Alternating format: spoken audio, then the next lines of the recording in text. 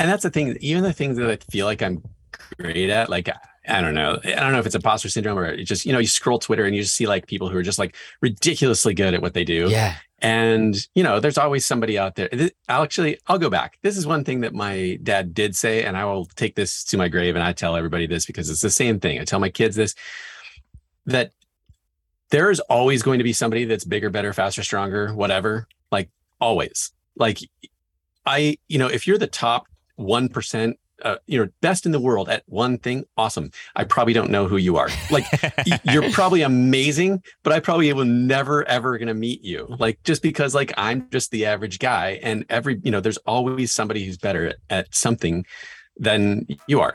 Even if you're the best at some one thing, you probably suck at a whole, like 99.9% of all the other things in life. So my dad was like, hey, there's always going to be somebody bigger, better, faster, stronger. So shut your mouth and just let your actions speak and do what you want to do.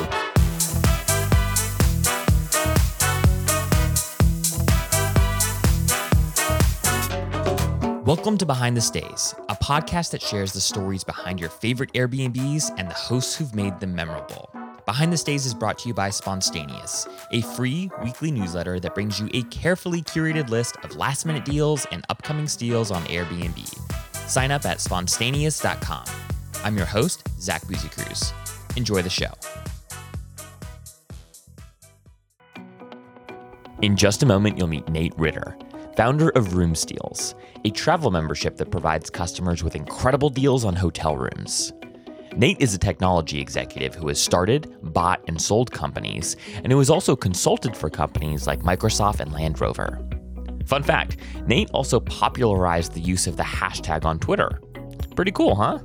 In this episode, we talk about where the idea for Room Steals came from and how it compares to Expedia and other OTAs, how to build a productized experience for your STR collection, hot takes on the future of travel and hospitality, and what it's like to live full-time in an RV as a family of 5.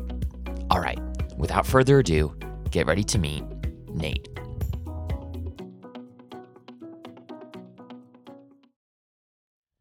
Okay, Nate, we're live, man. How you doing today? I'm good. Hey, remind me, is this also being recorded? Is this going to be playing on like video as well? Should I have done my hair? No. So I get to look at you and you look great. But no, we're not releasing video yet. And honestly, I keep getting this request from subscribers.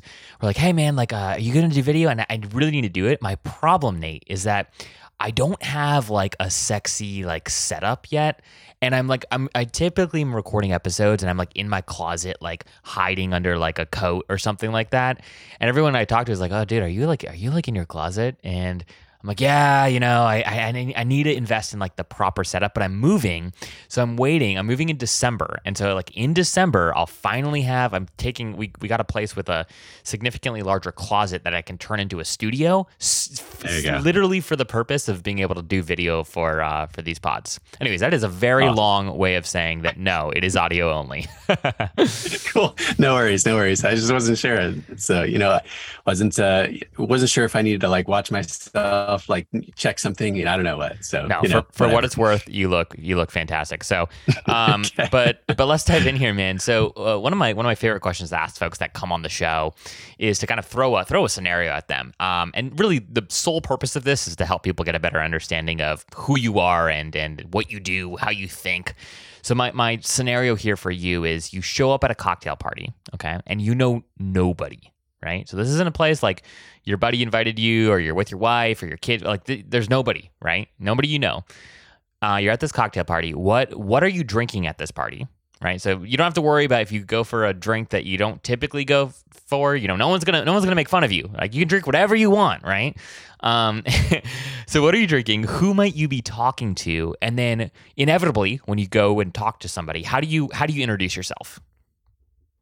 Okay, so you threw me with the like you could go anywhere you want. Now with my whole like world opened up, but I think I'd still end up with Scotch, whiskey, or an IPA. Okay, like I think that's kind of my go-to. I would be more than happy to try something I've never heard of or seen before. I do like that. Like my wife and I, when we drink something, a lot of times it's like if we get like bottles of wine, we'll get one that we know and that we love, and one we don't know and have no clue whether or not it's good. And so that way you kind of get the best of both worlds. And if it sucks, then you just pour it down the drain. Like nobody cares, and you just go to the next one. But I think for this challenge, I'd probably end up with Scotch, whiskey, or an IPA. Those are my kind of three go-tos. So yeah. So you're drinking one of those, and then who are you going to be talking to? Like, are you the kind of person where you make eye contact with somebody and you're like, "Ooh, that looks I don't want to talk to them," or are you kind of the kind of person that's like, "Oh, I'll talk to anybody." Like, where do you fall on that spectrum?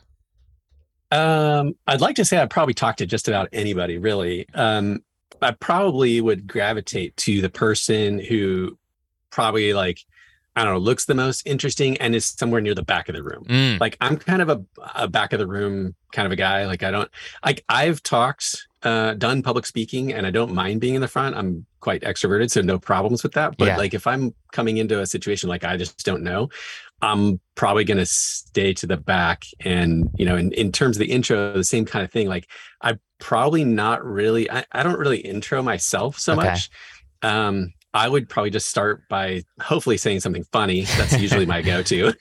I shoot for funny. And if we don't have the same, sense of humor, then so be it. Then, move on. But asking questions, and my kids kind of do the same on the playground. Like, they survey everything. They just sit there quietly, and like they look like they're stoic or something. And then they just watch everybody. And then they're like, those 3 kids, we're going to go play with those kids. And they just, then when they make the decision, they just run and gun, and that's where they're at. So I kind of like that. I'm kind of that way from a conversational point of view as well. So yeah.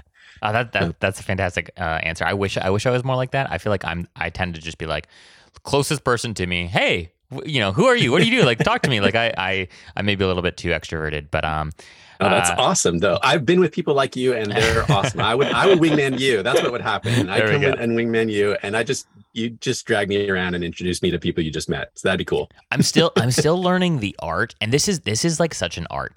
But and there are people that I admire that do this so freaking well. I'm terrible at it. But like, there are the people that like can have a conversation, right?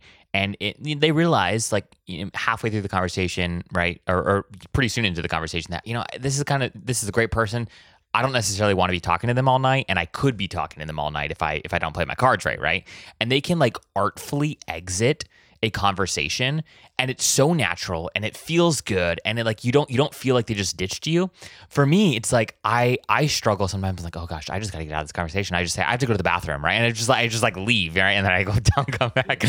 But like, I really want to master the art of like, hey, while you're talking to somebody, how do you give them, right, undivided, just full attention? How do you make them feel like the most important person in the room for the 2 minutes that you're going to be talking to them? But then again, how do you gracefully exit in a way that doesn't feel awkward so that you can go and, talk to somebody else? And the people that can do that are just incredible to me. And anyways, that's what I aspire to do.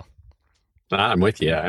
I find some people, like, there's people in both business and like in these networking events that have this kind of grace. And like, I'm lucky enough to consult with a couple.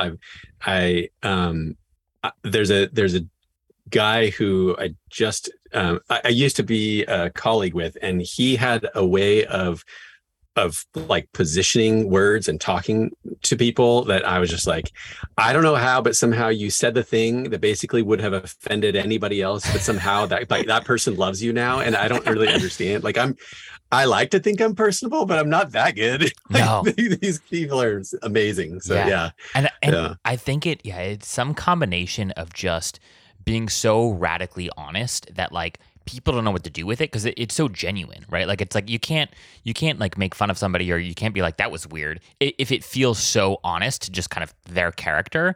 And so it's some combination of just like pure honesty. And then I also do feel like it's some combination of just learning the art of like working the room, right? And understanding how do you make people feel super important while you're talking to them, but then how do you also make it clear that like, hey, we're not going to be buddy all night, right? And that's okay. There's nothing wrong with that. It doesn't mean I don't like you. That's just not what we're signing up for tonight. Anyhow, I digress. I like it. One of the questions I get asked a lot from listeners is what they should look for in a PMS or a property management system.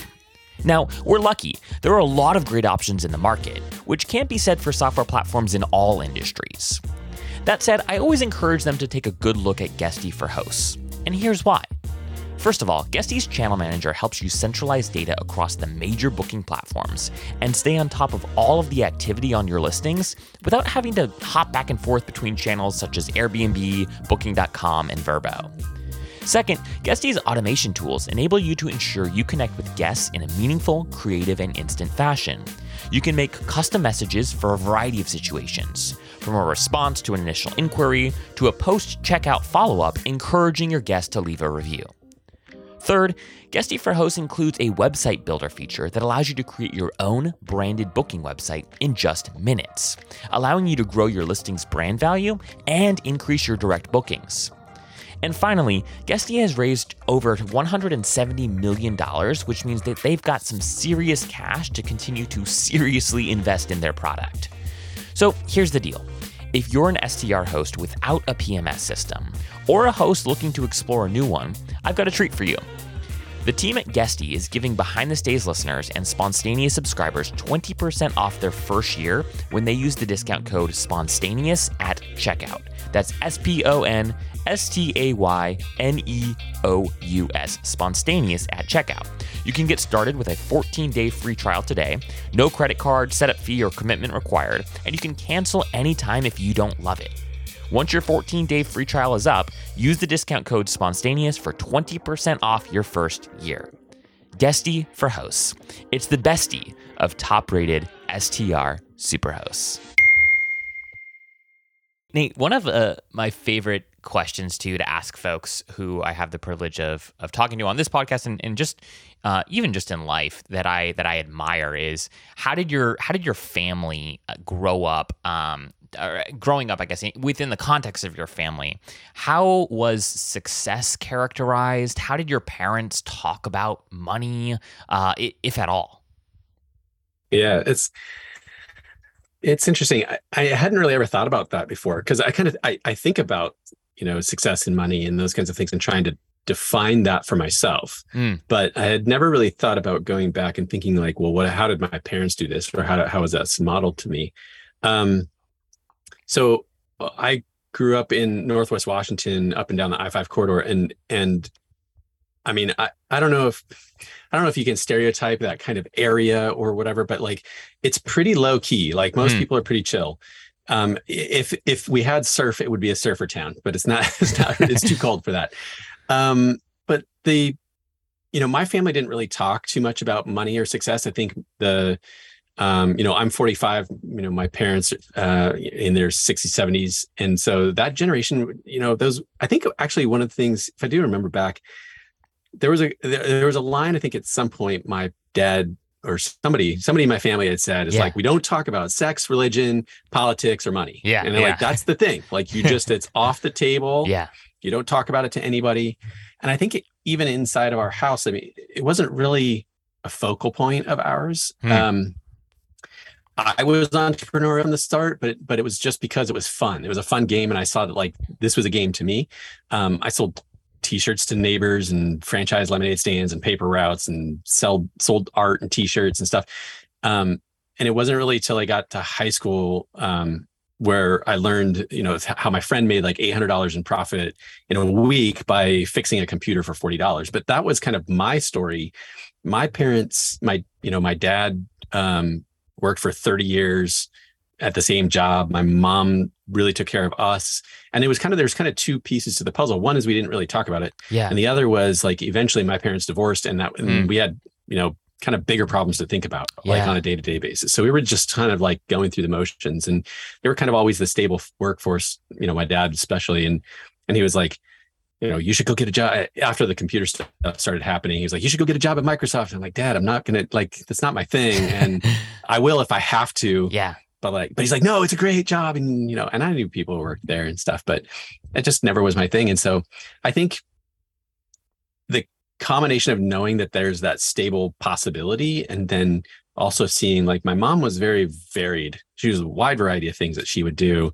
And she always supported us in whatever we did. And so it went from like drawing things to like being entrepreneurial or to whatever. She was like, what do you want to do? And I'm like, I want to go, I don't know, walk around town, look for loose change. She's like, great, let's go do it. And she like hop in the car and we go downtown. So it was, it was always supported whatever we wanted to do. So it wasn't really, I think success for us was just kind of like, not really like a destination. It wasn't a goal. It was just kind of like, whatever, like, let's just do what we want to do today. And it wasn't like fly by night either. There was, like I said, there always a stability factor there. So we kind of knew you had to do something to pay the bills. But it really wasn't talked about. And other than the, like, don't talk about it with other people kind of a situation inside the house, it was just kind of like, whatevs, like, just do life, like what floats your boat, like go do that. And it's kind of that more than anything. And I really like the entrepreneurial stuff. And so I stuck to it. And I didn't really have any, my mom supported me in that kind of stuff, but she didn't really like know how this kind of stuff works. Sure.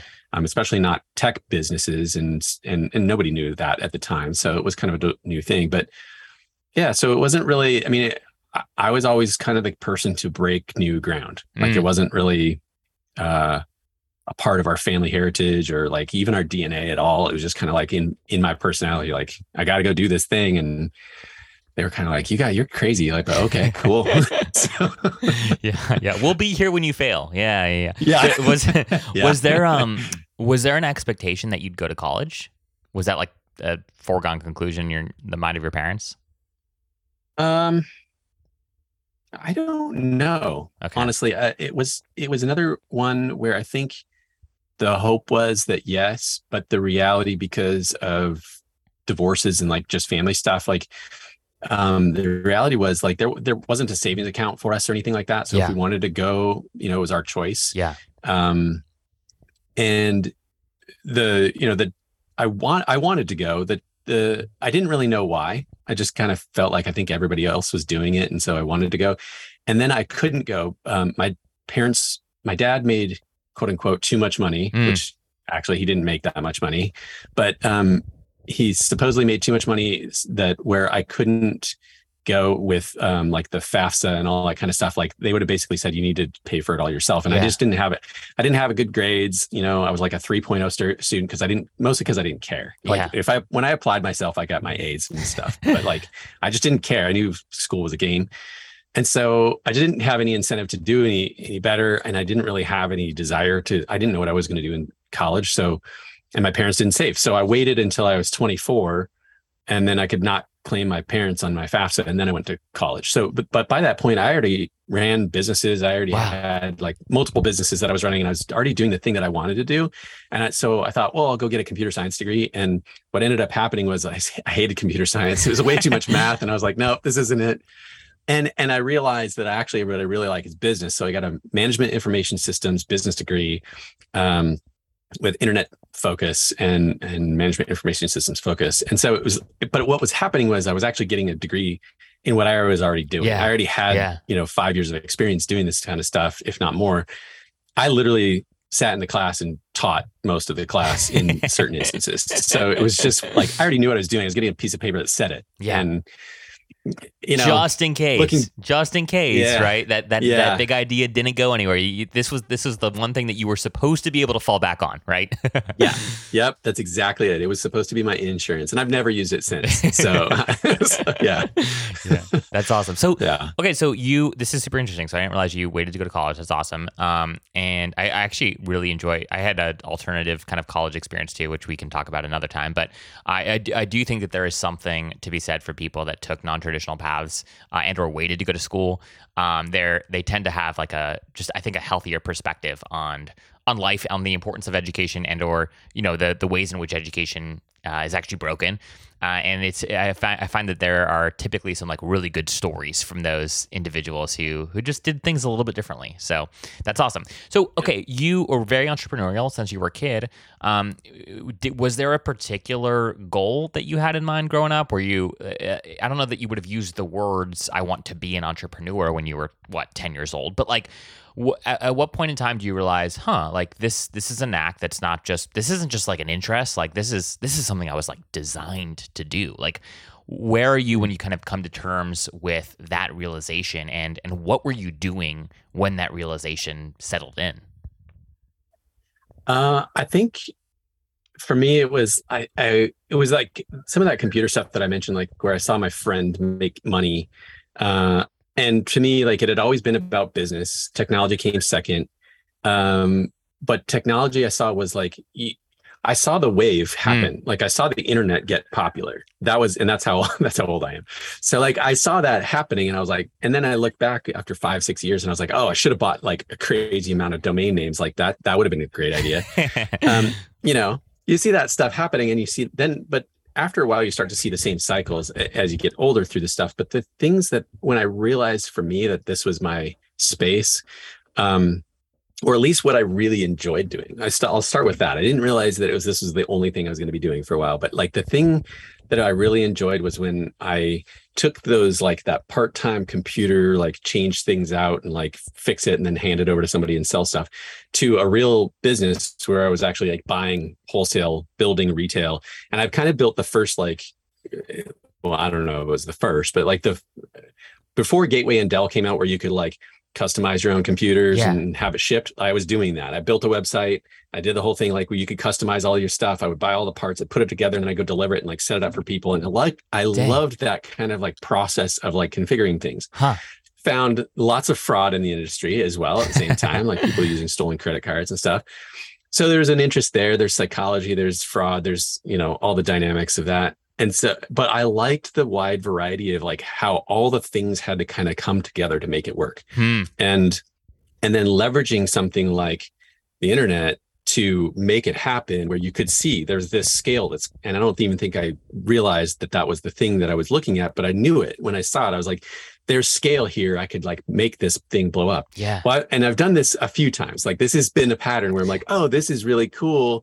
There's something here, but I could never put the words to it. And then I would like kill it off. And so eventually like I stopped doing that business. I went to work for somebody else. And later on, I built a website that was basically Facebook before there was Facebook. And it was the same kind of thing. I was like, oh, this is really cool. And like everybody in our school was looking at our site, but I kept it closed. And I was like, I'd go down through the computer labs and like everybody's got our website open and it's hilarious and it's super fun. And it was just the guys in my apartment. But like, there was something there. I was like, that's cool. But I just didn't find the tweak that said like, you should open this up to everybody else to do too. So, you know, there's things like that you see and you're like, wow, this is amazing.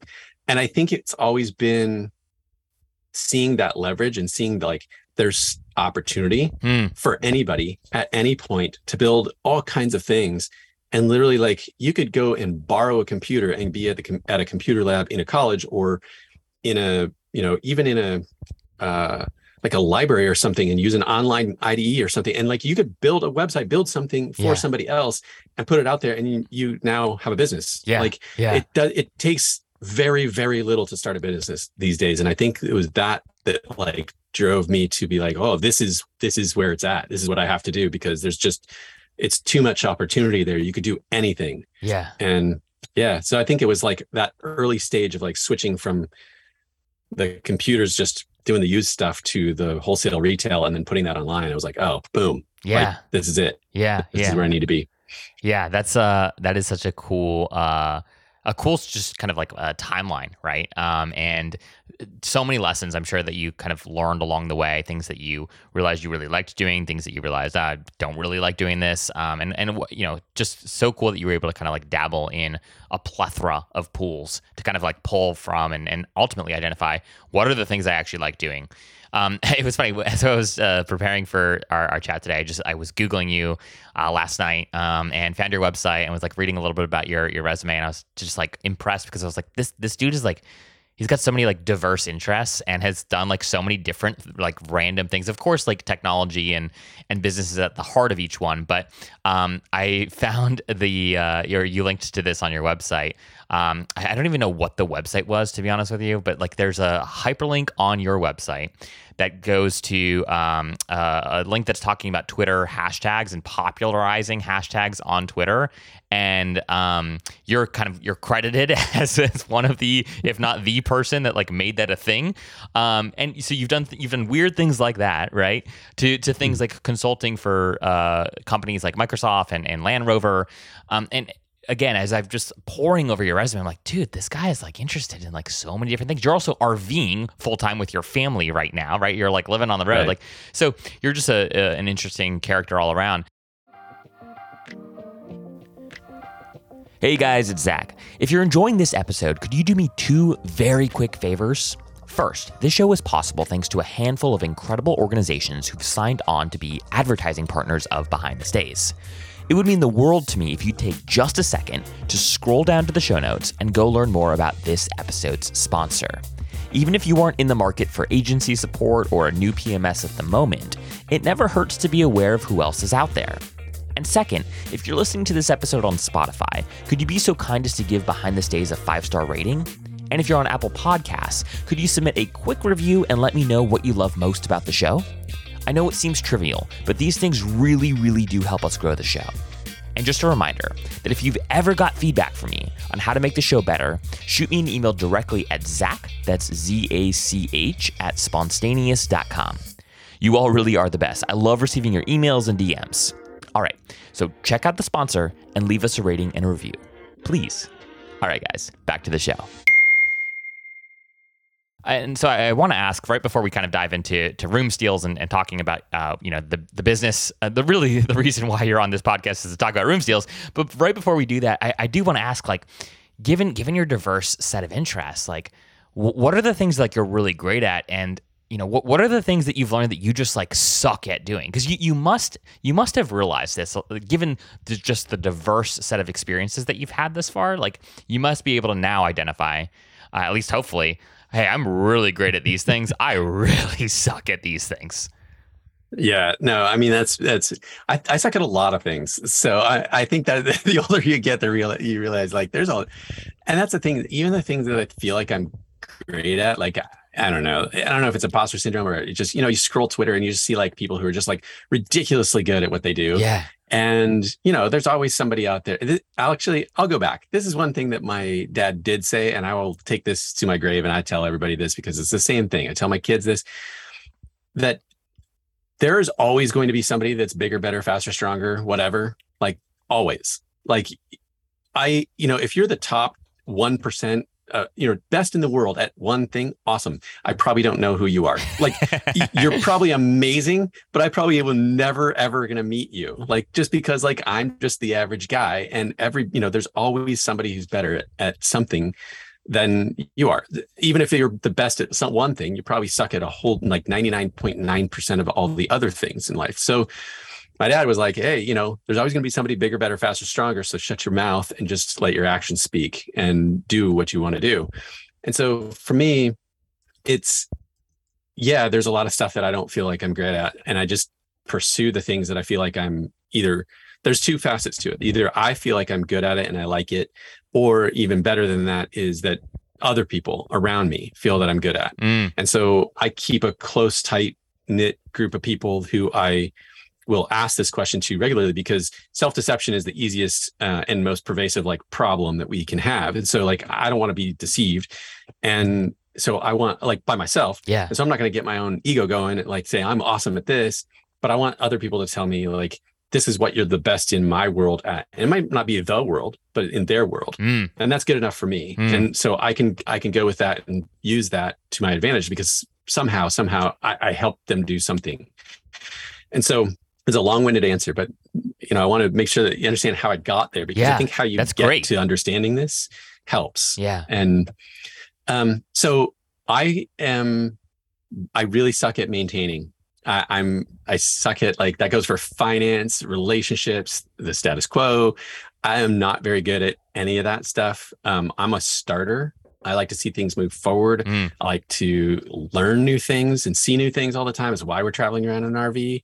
It's why I have a variety of interests. I kind of have had this like nice focal point of technology, but you can say technology and that's a huge amount of stuff. Like, I mean, the pen is technology, so like whatever, pick something. So,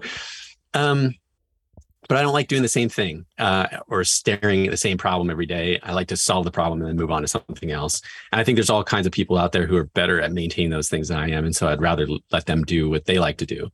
And some of those people are some of my closest friends, and they're really good at maintaining stuff, which is great. And we just had, they're like, I don't know how you do what you do. And I'm like, I don't know how you do what you do. I can't do that all day. But that leads to like, what am I good at? I've found that I'm very good at helping founders figure out what they should be focused on. because being a founder is chaotic. And as a founder, you're doing everything, especially at the beginning, you're doing everything all the time. And the moment you start a business, you have more things on your to-do list than you have ever imagined. If it's your first business, it's just like, you're like, whoa, your world exploded. And so filtering and focusing is one of the most important things that you could be doing and trying to figure out. And so it's really hard to do that when you're in the weeds. And a lot of times founders need somebody that they can bounce things off of and say like, here's my list of like random stuff that I gotta feel like I have to do.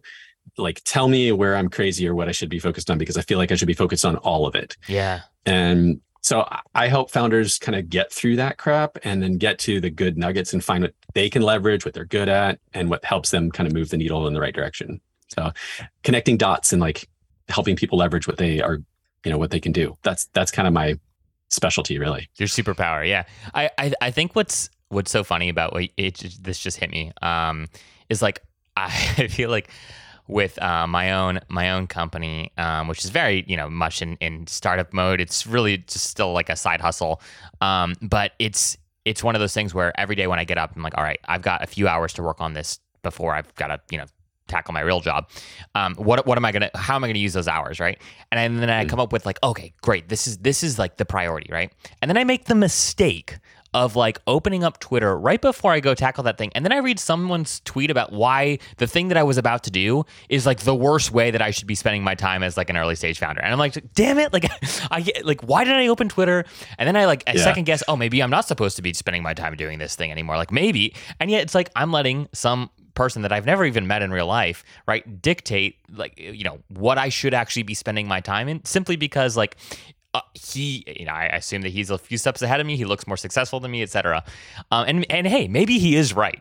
But like the point being that it is quite difficult when you're just starting out to understand, hey, what really is priority? At least for today. Tomorrow's priority could be a little bit different, but what is the most important thing to be focused on right now? And it's funny because you hear people say this all the freaking time, right? Like the amount of people that talk about prioritization and organization and yada yada yada, like. It's everybody. Everybody thinks that they're good at talking about it now, and yet it's still something that is difficult to do. So it's cool. It's cool to hear that you get joy and you're good at helping folks prioritize and focus, because I do think, especially when you're early on, it is really challenging to understand where to put your limited time and your limited energy. Yeah. And honestly, I mean, it's one of the things that I found this like probably 10 years ago. My business partner and I were sitting around and we ran a service agency in San Diego. And so we would do web development and just development, not the design or any of that other stuff, just development, building scalable web applications. But the thing is that we would sit around and we'd take on this new client. We'd be like, we'd give them an hour and we'd go to this hour, quote unquote hour, and we'd show up and it turned into 3 hours of like, well, what's your business? What's your go-to-market? What's your strategy? How are you going to do this? How are you going to make it, this work with, I don't know, customer development or whatever. And I told my business partner and he said the same thing. We were like, if I could do this all day long, that's all I would do. Like, I love this part so much. Yeah. And the development is fun. And that's how we made our money. But doing the consulting part of it was the fun part of it. Yeah. And I think it was yesterday or maybe this morning, somebody put on Twitter, it was like, what is the general advice that you tell all startup founders? And I said, don't take general advice. So the point is like, you look on Twitter at like some person who tweeted something that says that they're doing the exact opposite and you should never do what you're doing right now. And the thing is that they don't know you. They don't know where you're at in your business, who you are as a person, what you have leverage and what you don't have leverage to, what your network is. They don't know anything about your startup or what, industry you're in. They know nothing. Yeah. So then they say, don't ever do this thing. And you're like, but that's the thing that's going to work. Like they have no clue. Right. Yeah. So like, it's a poster board as you're traveling down the highway. Like it doesn't mean anything to you and your startup. So like, I feel you because I do the same thing. I like look on Twitter and I'm like, why am I doing this? I'm just looking at comparing myself to everything else, but like, get rid of that, man. Like just do you, and your business and you'll learn, you'll learn what needs to be done, and don't let any tweet tell you what to do and what not to do. Like, do your thing, man. I needed that. This is like therapy, Nate. This is great. But speaking of, what's funny is I just said this the other day. I said, Yeah. like, with one of my clients, they're like, hey, we've talked about all this stuff and I feel like we haven't really got anything done. And I'm like, I'm just like your business therapist. So it's all good. So dang, dude, I have It's all fallen good. for your spell, man. But speaking of Twitter, one of the benefits of Twitter is you do get to meet cool people. And so that's actually how we connected. And really why I wanted to have you on this podcast too was because you are the founder of a company called Room Steals. And what's super cool about Room Steals, from what I understand about it, is it's a membership site. It allows folks to kind of secure these discounts on top rated hotels. And what struck me initially is Spontaneous, my business, is focused on bringing last minute deals on Airbnbs to our subscribers. And so there's some synergies here. And I thought, oh my gosh, there's somebody who's doing this and they're doing something cool in the hotel space. I got to meet this guy, right? And so that's how we first connected. But I want to talk about Room Steals, and then I want to talk a little bit about your kind of thoughts and perspectives on hospitality and like travel in general.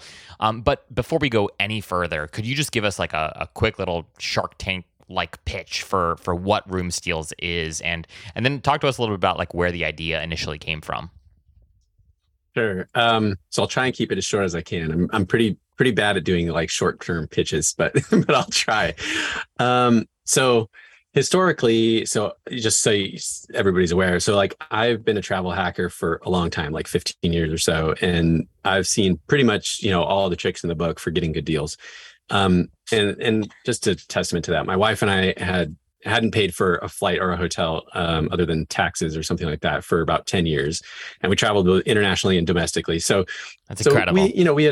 We had figured it out, right? Like it was pretty amazing. And it's kind of a heyday in that time period too. It's a little bit harder now, but I found, during that time, or like after that time, later I had found this source, this hotel inventory source, and I had never seen it before. And the way I knew that I had never seen it is I was seeing $3,000 a night penthouse hotels, hotel penthouses going for $300 a night. And I've never seen that deal. Jeez. Never. Like, Yeah. You see like 10% off at hotels.com or something like that. Yeah. But you never see anything like 90% off.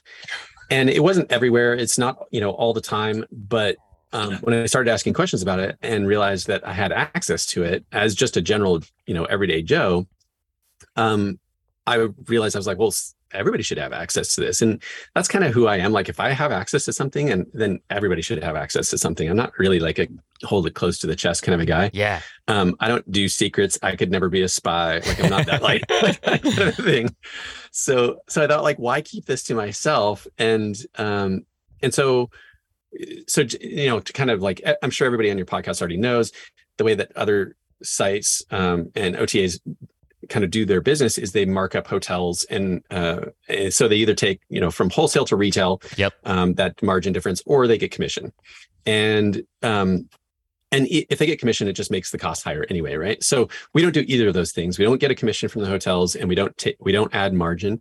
So the consumer sees exactly what we make nothing on the transaction, nothing at all, nothing on the front end, nothing on the back end, and so our objective is to kind of give this whole concept over, like, if you want to book a penthouse suite for $300 instead of $3,000, you should just go here and like check to see, like, can you do that?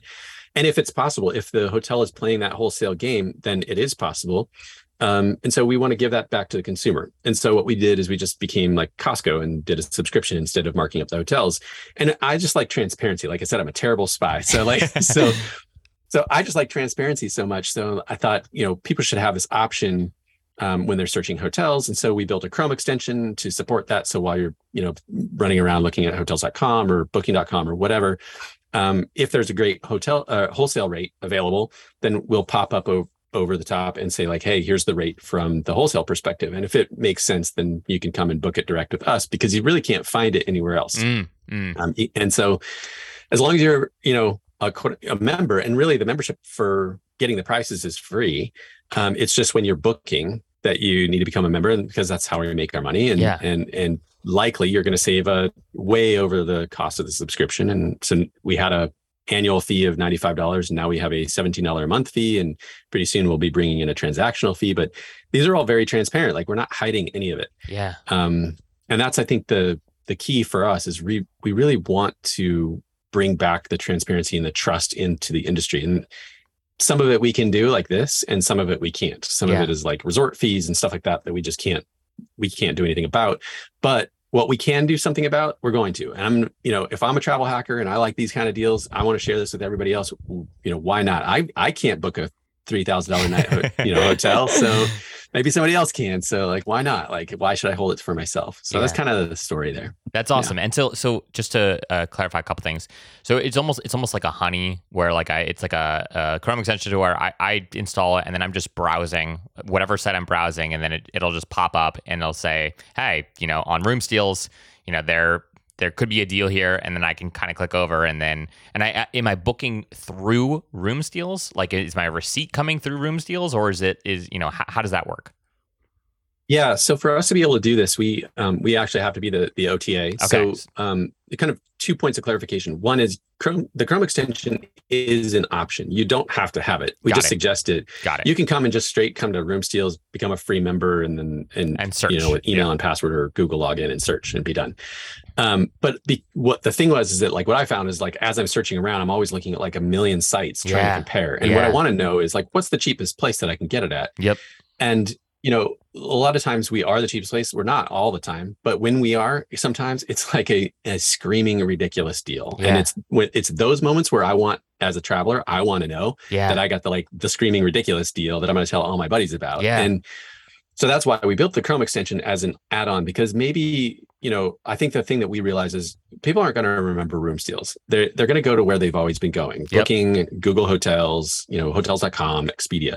Fine. So we'll support that. You can go do that. And if you have the Chrome extension, it'll just tell you what the wholesale price is. And if it makes sense, then come over and book it with us. And yes, it'll be on Room Steals. It'll be the receipt from Room Steals and confirmation numbers and all those kinds of things from us as the OTA. Yeah. And we have to play that game as the OTA. That's the only way we can bring this to the public. But like, that's kind of the game that we have to play there. Yeah. So there's restrictions in the industry that force us to do certain things certain ways. And one of those is like being a member. Like, why don't we just show our prices everywhere and be on Google and compare? We can't. Yeah. The industry doesn't allow us to by their own kind of like handshake regulations. So we're playing their game the way they need it to be played, and we're just hoping that people understand that part. But the rest of it is, we're trying to be as open as we can. So. I'm remembering there's this, I can't remember the name of the company. I feel like I saw an Instagram ad for them at one point, but it was some company where it's similar in nature, where they couldn't post any of their prices on, I don't know if it was flights or hotels, but you could DM them, right? You could send them a DM and then they could share stuff with you. And it was like, I'd never seen anything like this before. And it was cool. Like I tried it out once, and I never ended up booking with them. Again, I don't remember the name of the company, but anyways, it was sort of that was my first introduction into the, the understanding really that like there are these rules, there are these regulations as to, why you can't just post publicly what the deals are. I mean, it makes sense. It makes sense. These are essentially, some form of like discounted group rates, right? And you don't want to make that publicly available if you're the hotel. So that's awesome, man. Well, as I was again scrolling through your website and clicking around, I came across Perfect Space, and it was what was cool about it is I don't think I've ever heard somebody kind of like position a company quite in this way, but you refer to Perfect Space as like a factory for building startups, and it's a venture studio that's building fintech and travel related companies, of which Room Steals is one of them. You're a kick-ass Airbnb host. In fact, you've done such a great job at marketing your short-term rental on Instagram that you're pretty much entirely booked for the next 6 to 12 months. And while it doesn't happen regularly, every so often there's a cancellation, or just one random 3-night window of availability in the middle of the week. Now, posting about the fact that you've had a cancellation or that you've got just 3 nights left in February on your Instagram story is a great start, but what if you could automatically notify interested guests the second a cancellation comes through? And that's where Ping comes in. Ping makes it easy for guests to be notified when their favorite Airbnbs become available. Ping is a simple widget that lives on your website or your direct booking site and integrates with your Airbnb listing and allows your fans and followers to sign up to be notified if their preferred dates become available. Here's how it works. Jimmy sees that you're booked for the whole month of October, but he wants to be notified if any 3-night window in the month becomes available. Jen is a returning guest and wants to be notified if any week in June, July, or August becomes available. In a matter of seconds, Jimmy and Jen fill out this simple form and will be pinged if their requested dates become available. And as a host, you will immediately get pinged via email with Jimmy and Jen's contact information and requested dates, which allows you to build up your own database of guest email addresses. Ping. It's what the best Airbnb hosts use to maximize bookings.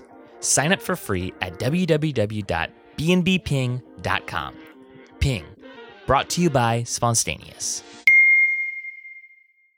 I want to hear the story here. Was this purely out of convenience? Was it like, hey, you know what? This is just gonna be way easier for tax purposes. This is just like one thing. I'm dealing with one corporation here. Or like how did you think about structuring this? What's the story behind Perfect Space? It has a long history of pivots. Okay, so if you go back in the Wayback Machine, you'll see stuff that you'd be like, what? Seriously? Like that's what Perfect Space was?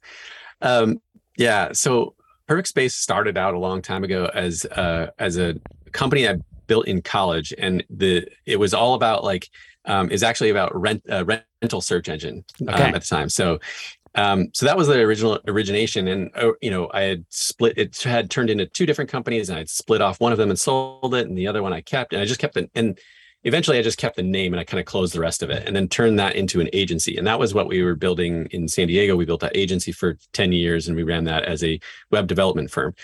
And so we liked that and it was fun. But at some point we started building our own products and we started getting out of doing the service side of it. And so as we were building our own products, and a couple of them became relatively successful where you just kind of like set it and forget it. And it was pretty much just maintenance at that point. And again, I don't do maintenance well, right? So like I'm moving on. So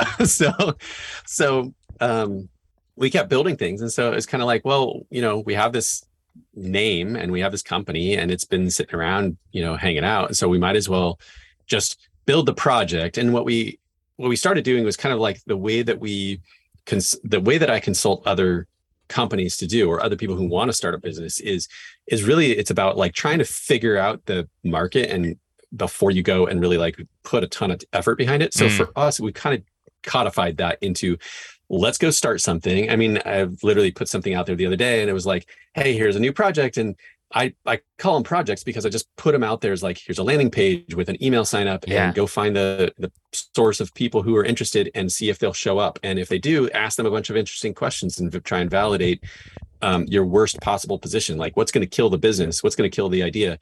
And just go through that kind of evolution. And if it works out, then you build the product and all of that is still a project underneath Perfect Space it's for convenience, but it's more like, why go build a brand new separate company? I'm probably not going to sell this thing. Exactly. I'm just going to like shove it into the corner and let it maintain. And then I'm going to go off and do something else. And so now we have all these assets that just kind of like do what they do. And we don't have to really maintain too much of it. We build them on purpose with the idea that at some point we'll probably want to leave it alone and let it kind of work its magic. And we get to go off and do something new if we want to. And there's always somebody to kind of maintain it and keep track of it and do customer service and all that stuff. But it's like more a house for projects. And then we've done other things as the agency where we've taken equity in companies in trade for development. And so we would take and keep that equity inside of Perfect Space. So we have a whole host of, file folders of paper that some are worthless and some are great, but they just sit around and they're all part of the same company. So in a way, it's like a holding company for stuff. That my business partners and I, do. And when something becomes its own animal, then, we'll spin it out and make it its own company. And we have LLCs or whatever, like kind of sitting in the wings that are just kind of sitting around and waiting for a project to work. And then we'll like put it into the LLC and then sell it off or do whatever we need to do from that point. So fascinating. Dude, this is awesome. I also love the combination of like travel related products and fintech because like, it's not necessarily something that like, at first glance makes sense. But as sort of like a combo that you would expect within the context of like one studio. But it's also, there are obviously also overlaps as well, which is fantastic. And I feel like it's a cool reflection of like you probably and like your interests, right? And your unique gifts and talents. I also feel like just to bring it home a little bit to folks tuning in who are SDR hosts and SDR entrepreneurs, is like one of the big questions people wrestle with all the time when they are acquiring a new property or they're building a new property is like, okay, do I bring this property into my existing brand, or do I spin up like a new brand for the property, right? Forget even like company, just like branding from a branding perspective. Like, what's better? Do I brand the collection, right? And this is a home of Zach's top rated Airbnb collection. Or do I give it a really cool name, like I'm right now, the Airbnb I'm staying in is called the Sparrow's Nest, right? Like, and I think that is a strategy that like a lot of people like wrestle with, is like what is the better approach? Given kind of your expertise, and just not that you're a brand guy per se, but given what you've built and the companies that you've worked with and consulted with, do you have any just kind of thoughts or musings on like how to kind of sort through that tension? Yeah, no, that's a good question. I'm going to start by saying like I am not a brand guy. I think brand comes second to product. Like, build a product that people want, and the rest of it will take care of itself. If the things that we've built that I feel like had branding that worked, and this is not in the physical space, right? This is in digital space. But the things that I feel like that could have been branded are things that like kind of get a name for itself in an area. The brands that I recognize now are individuals. So I'm going to kind of use that as an idea behind this. But like, if the person who's building something, so I'm going to use like the collective brand. The collective brand is, for instance, this indie hacker XYZ person, like Joe. Yep. If Joe is this indie hacker and he's like making all these awesome products, and I know product A, and therefore then I know Joe, and I follow Joe, and Joe does product B, then I'm going to naturally try it out. Yeah. Right? Like that. Yeah. So the brand idea works from that perspective, but that's because I'm in that world. Yeah. So to kind of parlay that to the hotel space, if you've got a hotel, and this is just, again, this is my guess, I'm no expert in this, but if I were to guess, if you have a hotel in one area that has a correlation to another area, or is geographically, constrained, then yeah, it would probably make sense to have a brand that encompasses both, because then you have this nice, movement from like, oh, that's brand A. I know brand A. I've been to brand A. I'm going to expect brand A when I go to this other location, hotel that's across down the street or in the next city nearby or whatever. That probably makes sense. But if those two locations are wildly different, like I lived in a city that was the most liberal city in Washington State, and it was 30 miles away from the most conservative city in Washington State. And if you have that situation, you might not want a brand that is all encompassing. You might want to separate those two things out. So I think it depends on kind of like who's in that space, and are you attracting the same people? And is there a consistency level there that they can depend on, right? Like, we go to Starbucks or McDonald's or whatever, pick your brand, right? We go to that because we know what we're going to get. So if that's the case and you can build consistency off that, then great, do it. Yeah.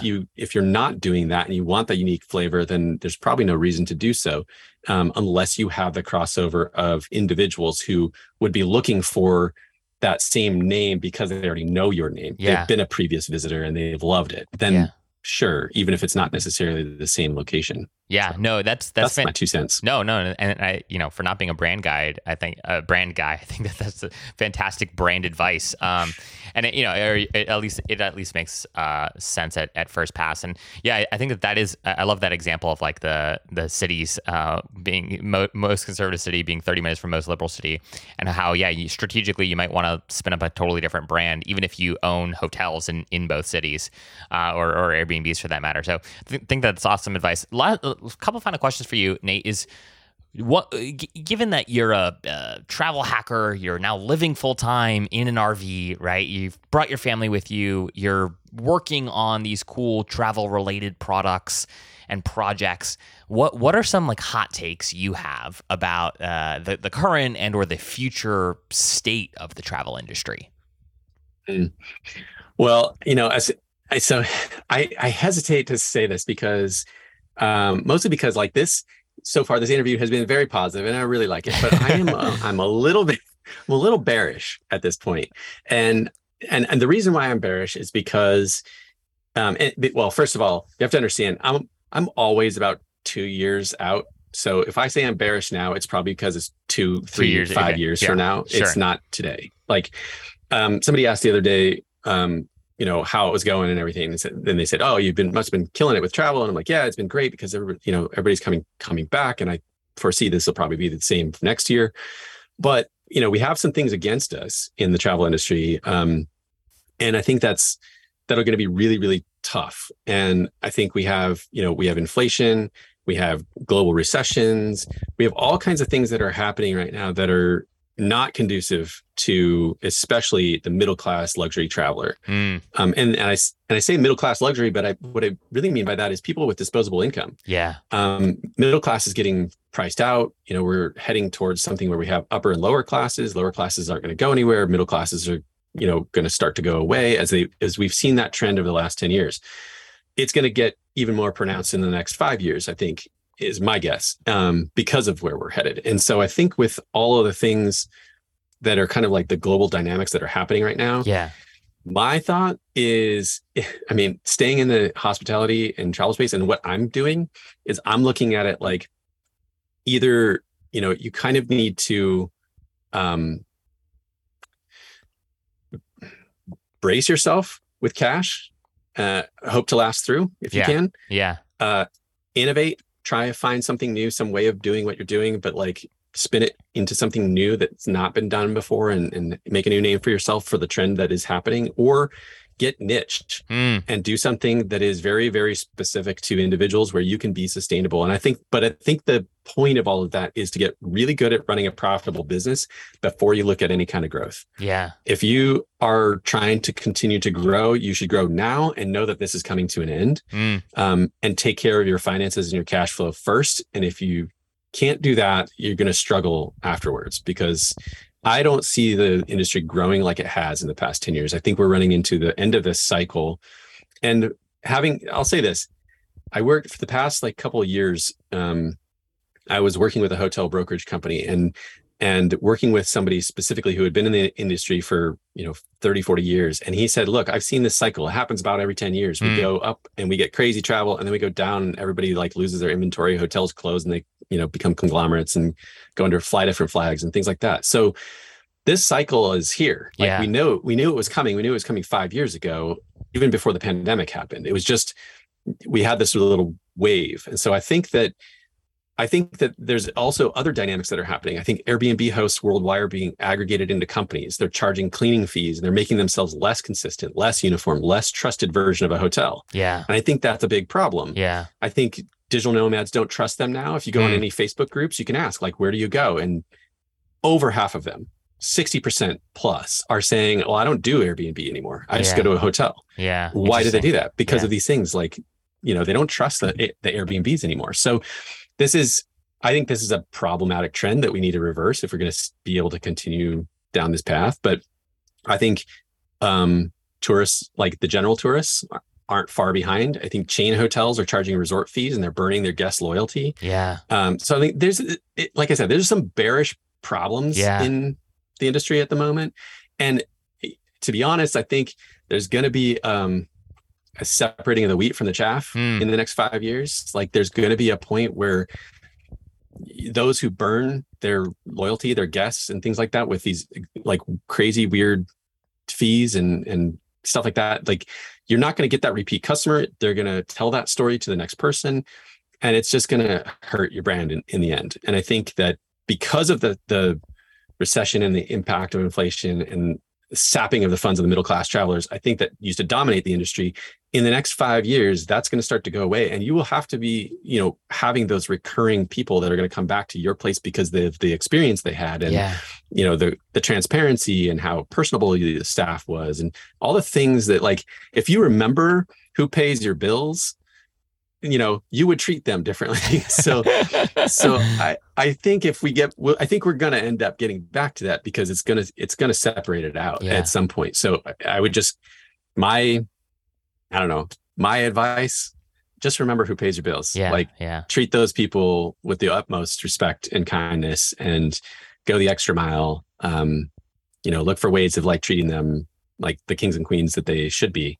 And and I think you'll find that your business will last in that way. But what I hear, that that's definitely definitely a downer, Nate. Gosh, but no. But that's exactly like that is a hot take, right? Like this is awesome. I'm super glad we're talking about this. So how I would just respond to everything that you just said. Simply is like I guess where the opportunity lies, based off of how you just ended that statement, was the opportunity. I think is really kind of a brand experience opportunity, right? Like how do you craft something that is so different and is so special and is so memorable and is so unique? And if you aren't doing that already, like if you're a short-term rental host and you've got a portfolio of properties, if you haven't started doing that, or you aren't thinking very critically about how to do that, it's now or never, based off of what your predictions here. And I think that the encouraging thing should be that, like, unlike a massive hotel chain, right, you are presumably pretty nimble, right? So the ability to shift, the ability to pivot, the ability to think a little bit more critically about, like, hey, what is our model? What do we really need for nightly rate? Like, do we need new cleaners? How do we rethink our expenses even, right? Maybe we need to be okay with profit margins that aren't quite where they were. But what could we do to, at the very least, help grow our brand at a time where maybe our business won't grow as much, but our brand can grow during this next season of time. So I don't know. Hopefully that's like a little bit of hope for folks. Is like, look, this is an opportunity to get really serious about differentiation, and those that do, right, have the opportunity to grow, right, and to be around after this. Those who don't, it might be a little bit more of a crapshoot. Yeah, I think the opportunity is really, it's direct bookings, it's loyalty programs, it's those things that, like, again, come back to, like, you're supporting the person because they're there, and they've supported you by giving you their money and their time, and you should be thinking about that you might want that person in 3 years to show back up on the one vacation they get for the 2 weeks that they out of the year that they get to use those use that time off. So if you're the one that they remember in the right moment, then you're good, right? But if you're the one that they remember for the wrong reasons and they're telling you those stories, not you, they're not coming back, and neither are any of their friends. So I just be careful. But I think there's an opportunity, right? And I think experiences is a piece of that. I think the holistic experience of what they get when they book with you and is your brand. That is your brand. That's at least in the consumer's mind, at least in my mind. When I go to a place, I can tell you about a place that I went in Paris because they treated my kids unimaginably well with, like, chocolate Eiffel Towers, and I never asked for it, and we never upgraded, and they did everything. I can tell you exactly where that place is to this day, and it's been probably 10, 15 years. And so, like, that's not going to go away, and I'll book that place for any amount of money. When you're back again. Right. So I think that's the opportunity. Is you could have been in my mind. You could have been the place that I want to stay. So I would just encourage anybody who's listening that has those kinds of places, that has those guests come in, make it the place that the person will never forget. And they'll tell their friends, and that will go a really long way, way further than you think. And it's really hard to measure, by the way. That word of mouth is hard, but but it's worth it. So. Well, Nate, this has been amazing, dude. I really appreciate your time, and it's so fun to hear your story and hear how you think about things and what you're tinkering with in your mind and your hot takes. And this has been such a privilege, and really appreciate you taking time out of your busy schedule to be with us. For folks that want to connect with you, we'll go ahead and we'll throw your Twitter handle in the show notes. We'll throw your website in the show notes if that's cool. And of course, we'll be linking to Room Steal. So if you want to learn more about Nate, follow him, thank him, disagree with him over DMs, whatever you want to do. The gateway to all of that can be found in the show notes. But thank you so much, sir, for your time. It's been an honor. It's been awesome. I love it. This is a great time. So thanks, Zach.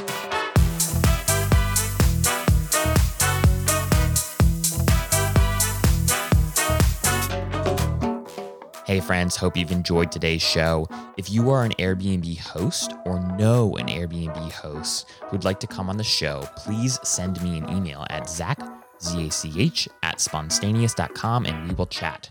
Behind the Stays is brought to you each week by Spontaneous, a carefully curated weekly newsletter that brings you the best last-minute deals and upcoming steals on Airbnb. It's sort of like Scott's Cheap Flights, but for Airbnb.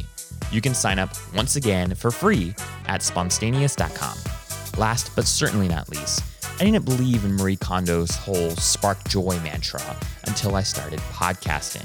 Now, my joy is sparked every time I see a new subscriber roll in. So please hit that subscribe button so you never miss an episode, and so you add a little spark to my joy fire today. Okay, that was kind of weird, but we're going to roll with it. Subscribe, and thanks in advance. All right, everyone, see you next time.